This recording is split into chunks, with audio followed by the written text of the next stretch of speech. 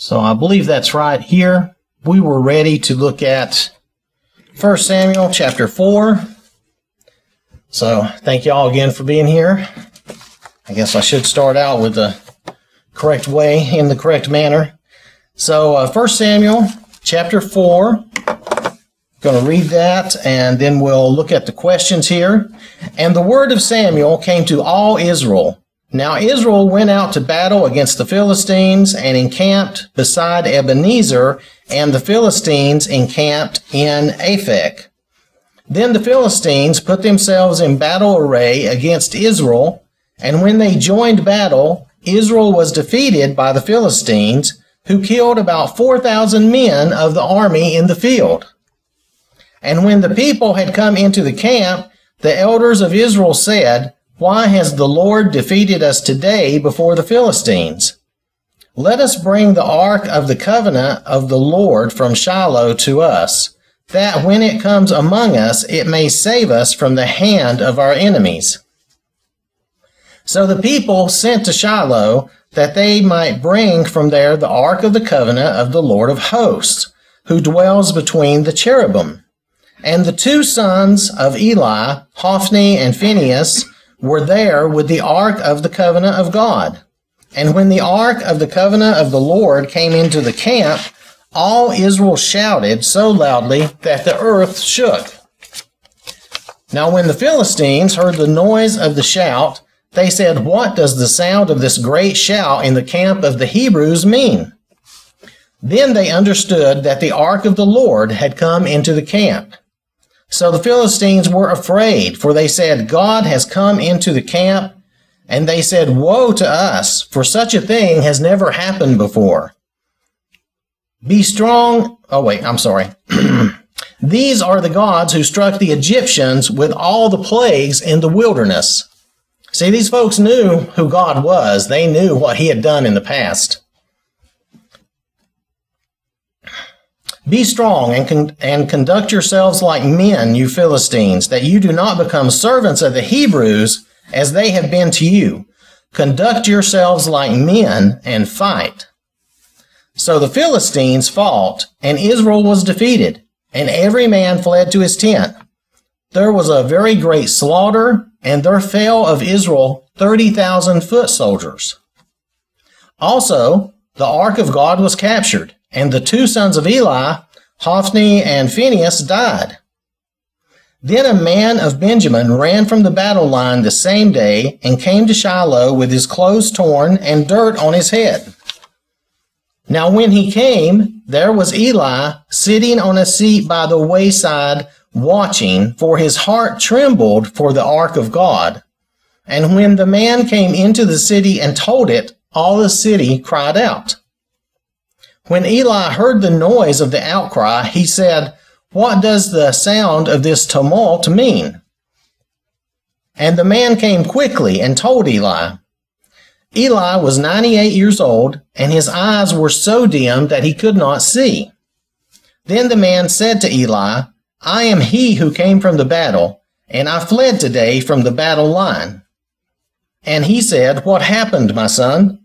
So the messenger answered and said, "Israel has fled before the Philistines, and there has been a great slaughter among the people. Also your two sons, Hophni and Phinehas, are dead, and the ark of God has been captured." Then it happened, when he made mention of the ark of God, that Eli fell off the seat backward by the side of the gate, and his neck was broken, and he died. For the man was old and heavy, and he had judged Israel 40 years. Now his daughter-in-law, Phinehas's wife, was with child, due to be delivered, and when she heard the news that the ark of God was captured, and that her father-in-law and her husband were dead, she bowed herself and gave birth, for her labor pains came upon her. And about the time of her death, the women who stood by her said to her, "Do not fear, for you have borne a son." But she did not answer, nor did she regard it. Then she named the child Ichabod, saying, "The glory has departed from Israel. because the ark of God had been captured, and because of her father-in-law and her husband. And she said, the glory has departed from Israel, for the ark of God has been captured. So if we look at our first question here, and if we have a reference here, how does Judges 13:5 relate to the times of Samuel? Now, I have the reference here, Judges 13:5.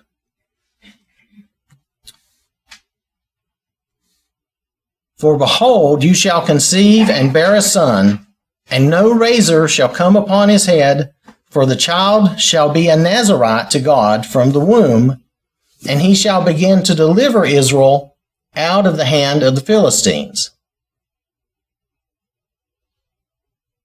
So, Samuel was going to take the lead to deliver Israel from the Philistines. Right. Just this was originally about Samson, and we know that Samson fulfilled that, right, while he was judging Israel for those, I think, 20 years. So now, this falls to Samuel, who also, we know, has been a Nazarite from the beginning. His mother made that vow for him. So now he will take over that job of delivering Israel from the Philistines. So number 2, explain the situation found in this chapter in light of chapter 4, verse 9, and chapter 7, verses 13 and 14. And if you look even at chapter 4 and verse 9, which we read, I think that really gives you the idea there.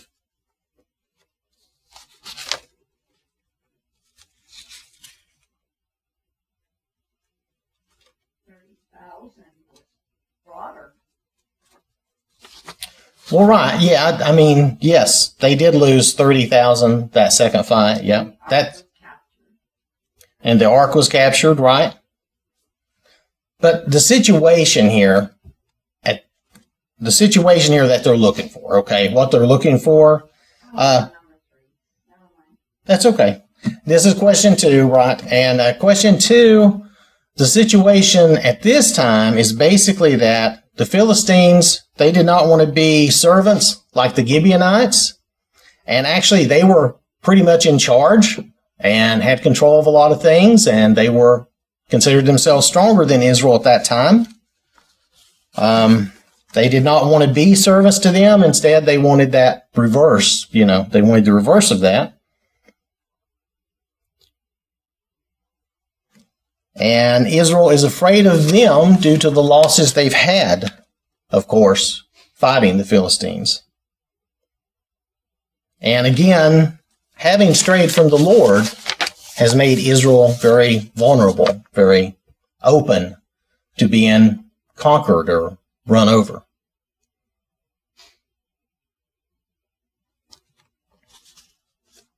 So, number 3, what was the result of Israel's first encounter with the Philistines? They were defeated. They were defeated, right. And they lost what? 4,000 men. That's bad enough, right? That's 4,000 men. That was what happened there. Now, if we look, because there really isn't, unless someone else has something on that, I didn't want to move us past but question number 4, the elders of Israel could see, due to those results, right, that God was not with them. But do you think they understood that? Did they seem to understand that God wasn't with them? It doesn't seem that way because they forged ahead with a new plan. We'll take the ark. That's where the power is, right? Right. They made the decision. Yes, Pat, go ahead. I don't know everything that happened, but to me it sounds like they didn't do like they did in the past and go to God for direction on how to go to battle. They took it upon themselves instead of asking God what to do. They took the ark as a symbol of God instead of taking God with them. Right. they took the ark almost, yeah, anyway, yes, yeah. They took the ark almost as a symbol of God, or almost like an idol, like somehow they would just drag God into the fight with them, right? They just took the ark and they would instantly prevail from having the ark with them. But anyway, that didn't work out. So we can see that they didn't really understand, or they didn't seem to really think about the fact that God wasn't with them. Yes? You think that all the years that Eli's children his sons were going against God, maybe they were kind of going astray also. You would think the people would be complaining if, your sons aren't doing what's right. But over the years, maybe they just kind of drifted away and they thought, well, here's the ark, we know what to do next, instead of asking of God or turning to God. Right, because they didn't. They didn't ask God, they didn't go to God.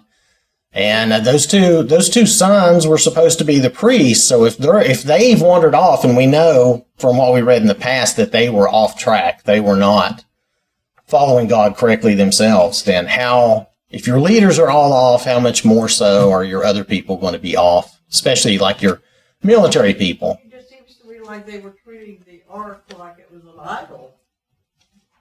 Yes, they were. That's what I thought too when I read it. That's exactly, they're thinking that idol is going to do something for them. The power wasn't in the ark. The ark was just something that was being used by God as he saw fit. But they were going to drag God into that. I really believe part of them, they thought that they were just going to drag God into the fight without his permission, and that doesn't work, So that's the way it seems. Yes, Pat. It makes me think of Catholicism back at the time when they had the Crusades, to make everybody Christians. And they held the cross in front of them and walked forward into battle. And they were using the cross as an idol, like they did the Ark of the Covenant. Instead of taking God with them, they were taking a symbolic symbol. They were taking a symbol of Christ into battle. Yeah, right. And well, that didn't work out either. So that sort of tells you what you need to know about that. All right. So, does anyone have anything else on that? All right. So, question number 5. Explain the significance of the Ark of the Covenant and why Israel thought its presence would help them. Now, we kind of talked about some of that. Yes, go ahead. Yeah, we just covered a lot of that. And really, it just seems like they misunderstood. That's where, God was between the cherubim and would speak to them, but he was not, he was not tied to the ark. He was not living in the ark where they could just drag him off with them. So, well, the last part of that sentence in verse 3 kind of tells it all. It says, when it comes among us, it may save us from the hand of our enemies. Right. And see, they said, it may save us, right? So they expected the Ark of the Covenant to somehow have this power that would save them, have God's power. And that's not the way it works. So, but then again, they still had a lot of idol worship and things going on that they shouldn't have been doing. So I think they were very confused. All right. So in that case, and if you look at Exodus, that's right. If you look at Exodus 25:22, it says in there, this is, God speaking of the ark, and there I will meet with you, and I will speak with you from above the mercy seat, from between the two cherubim which are on the ark of the testimony, about everything which I will give you in commandment to the children of Israel. So that's where God spoke to them from, but that's not, he wasn't really tied to that where they could just, where they could just drag him into battle. So, and I think this continues here with question 6. What superstitious misconception of the ark was held by the people? And is there a lesson to be learned from this? Don't put our faith in things that are made by man. Right. God is where we put our faith. Even the songbook, the physical Bible itself, has no power in and of itself. It's God that makes that special, makes that important, makes that something. Everything else is just physical stuff. It's like you said, the Bible. And when you go into court of law, I don't know if they do it anymore, but they used to put their hand on the Bible. And then when they swear in the president and stuff, they put their hand on the Bible. Like, Right. that's a significant thing. And that's a ceremonial thing that's supposed to mean that they're being honest. And we wish that were so. I don't know if that's so. And these people that put their hand on it, they don't even know what it says in there. I'm sure that's true. I'm sure there's been a lot of people put their hand on the Bible and had no idea what it says. Yes, I'm sure that's right. All right. Let's see. So they accidentally made an idol of the ark. All right. So we're going to move on to question 7, unless anyone has anything else on that. All right. What is meant by the order, conduct yourselves like men? Now, this is in verse 9, and they have a comparison. I'm not sure but we'll see. If you look at verse 9, what's meant by that order? You're not supposed to run in fear and be a coward, but to be a man and stand and fight. Right. We would say, man up, be a man, just go with it, gut it out. We would say things like that, whatever, And that's what they do in the military. They tell the guys, look, you're just going to have to face it. You have to deal with it. You can die facing it, or you can die with your back to it. That's kind of the way that goes. And that's kind of what they're telling them. I'm not sure about this reference. This reference is 1 Corinthians chapter 16, verse 13. Says, watch and stand fast in the faith, be brave, be strong. So, The only thing it compared to is the first thing is saying be strong, man up, and then I guess 1 Corinthians 16 says just be strong in the faith. yeah, I think That's the only comparison I can get out of it. Yeah, I think the comparison is that they're telling them to be strong, to be a man in human strength, to be strong and brave. But in 1 Corinthians here, we're being told to be strong and be brave in the faith, right? In our belief in God and our trust in the Lord. So, I think the last part of that verse line says to be courageous and be strong. I think that's the point they're maybe making. Yeah. The Philistines are trying to build themselves up, and at first the talk was, we're going to die. You're bringing your God, and that's the one that defeated the Israelites. the Egyptians, yeah. And it's like, so we need to stand, we're terrified and afraid. Somehow the talk came around, we're like, we don't want to be subject to them. Right. Let's stand up and go. That's right. They did not want to be subject to the Hebrews, to the Israelites. Does anybody else have anything on that? All right. So if we look at question, it's not really even a question. Just list the effects of the battle, this second battle. I found 3 things that I thought were important. Okay. Well, actually 4. Okay. First of all, Israel was defeated. Yep. Every man fled to his own tent. The slaughter was great, and 30,000 footmen, soldiers died. Right. And they lost the ark. And they lost the ark. That's right. Get that out there, right there. Son of Levi was killed. And the sons of Eli killed. Eventually ended up dying because of all of this. Yep. And then Eli died when he heard the news. I didn't count that as part of the battle, but that's something to note too. But the battle resulted. Yeah. Anyway, forget it. Yeah, no, I mean, when he heard of it, he fell over and died. So yeah, that did have that impact, and that was something I did not have here. So that's good. So, Phineas's wife went into labor. oh yeah, and and when she heard that, yeah, okay, she was distraught, and her labor pains came upon her. There was something else. So, but you'll notice one thing the defeat was worse this second time. The first time, what did they lose? 4,000 guys, which is bad. Yeah. Not like you could spare 4,000 people, you know. But this time they lose 30,000 people. I mean, and that's because they were treating the ark as an idol and, you know, trying to drag God into the battle. And that definitely did not work. So, and plus all the other things that everybody mentioned is right. So, and I guess I'm assuming that Hophni and Phinehas probably died when the ark was captured, because I would imagine being the two priests there that brought it along, they would be near the ark. Which, just saying, that was kind of an assumption I made. You think they were maybe surprised? Here we are with the ark.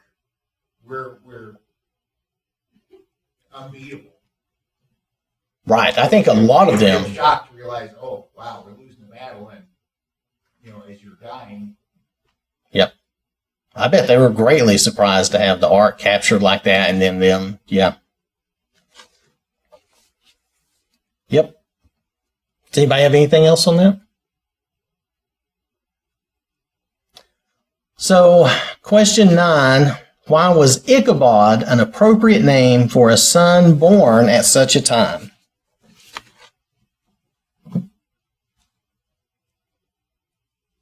And it ties into the name of Ichabod. It means no glory.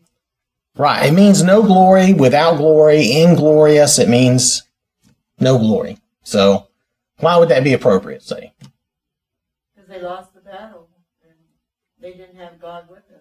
They lost the battle and they lost the ark and they didn't have God with them, which they were still largely looking at the ark as, you know, if we've lost the ark, we've lost God, which that's not exactly right, but that's still kind of how they're looking at it. But they knew they were out of favor with God.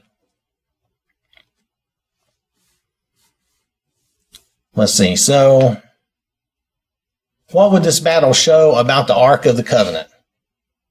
If you were going to learn something about this in that battle, what would it be? It didn't keep them from, it didn't give them a chance to win. I mean, there was no significance at all. Right. The Ark has no power. It's not the Ark you should be worshiping, right? I mean, that for them, at that time, they shouldn't be trusting in the Ark or believing that the Ark is going to give them power to win anything. And we know from them going in the wilderness and moving the ark that it was a cloud by day and a pillar of fire by night to show that God's presence was there. Right. Now that's how God led them, right? It doesn't show any significance of God being there at the ark in either way. No cloud, no pillar of fire. No, and God wasn't with them. And God just told them that the ark, when they set up the tabernacle, when the pillar of fire or pillar of smoke would stop and they would set up the tabernacle, then that's when God was saying, then he would speak to them from between the cherubim of the mercy seat or the lid of the ark. So he wasn't saying, I'm going to exist in this box for you, to pull out when you want or something like that. So. But they knew, the tribes had all their tents around that in the wilderness and the tabernacle. Yeah, they did. They could look up and see that cloud, and they knew God was in there. They did. And at night they could look up and they could see the pillar of fire. It wasn't moving. In other words, they would stay there because God was there. Right. They stayed. They only moved when God moved. They stayed as long as he stayed there. So, God never told them to move that ark. Oh, well, see, that was part of their problem. They never went to God. And that he never told them to move the ark. I wonder if they got the real idea when the Philistines captured the ark. And I wonder if they really thought, wow, did we make a mistake here by trying to put God and the ark into this? Now it's in the Philistines' hands too. So did they wonder where God was now? Yeah, I would think they... Is he in that ark? They were so confused, I don't know. I don't know what they thought, but... Well, the ark had no power of its own. Right. That's right. Yes. Didn't even realize that. They had fallen away from God, and, Right. and they were practicing idol worship, all the other people. So when you're practicing idol worship, you're bowing down to the idols, things that people made.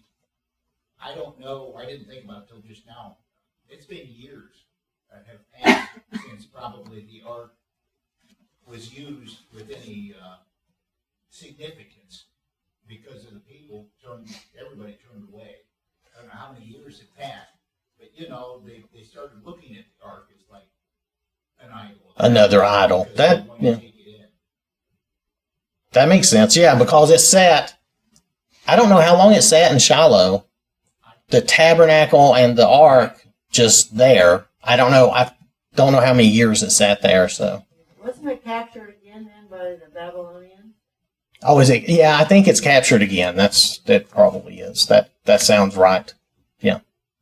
I don't remember exactly where or how that works, but yeah. That sounds correct. Well, we'll get more into this next week. Our time is up, and I will try to be more timely next week. But, well, at least we did get through chapter 4, though, so we're ready for 1 Samuel chapter 5 next week. And we'll see more about the ark and the results of all this. So thank you for your time.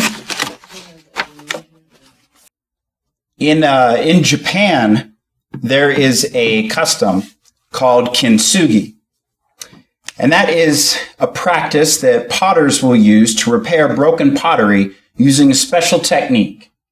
That technique involves the potter taking a broken piece of pottery, and they'll mix up this mixture of lacquer plus a dust from a precious metal. It's usually gold, but sometimes it can be silver or platinum or some other valuable metal like that.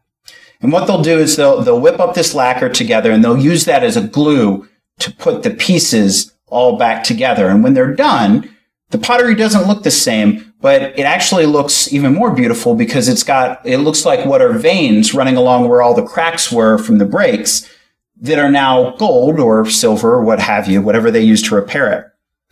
And the name kintsugi actually means golden repair. That's what the word translates to.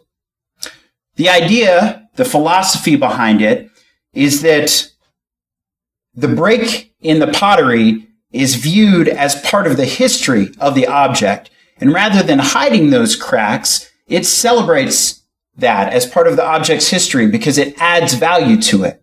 It's gone through a lot of experiences and it shows those off. If you turn in your Bibles with me to Isaiah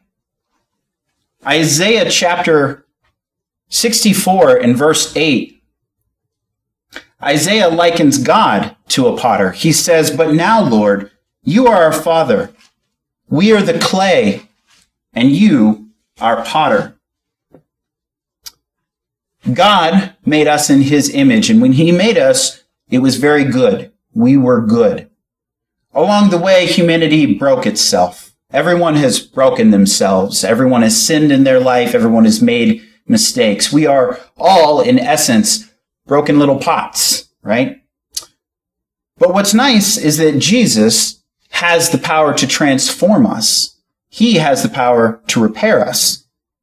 In Philippians chapter 3, verses 20 to 21, it says, "For our citizenship is in heaven, from which we also eagerly await a Savior, the Lord Jesus Christ, who will transform the body of this lowly condition in conformity with his glorious body, by the exertion of the power that he even has subject all things to himself." Jesus died on the cross and his body was broken, not due to his sin, because he didn't sin, but due to our sin. The sin that broke us is what caused him to have his body broken on the cross. But in the same way that he rose up from the dead, that he was repaired and given life again, he is able to do the same for us. He is able to redeem us and repair us. And so I want to end with 2 Corinthians chapter 12 and verse 10. In 2 Corinthians chapter 12 and verse 10, Paul says, "Therefore I delight in weaknesses, in insults and distresses and persecutions, in difficulties, in behalf of Jesus, or in behalf of Christ. For when I am weak, then I am strong."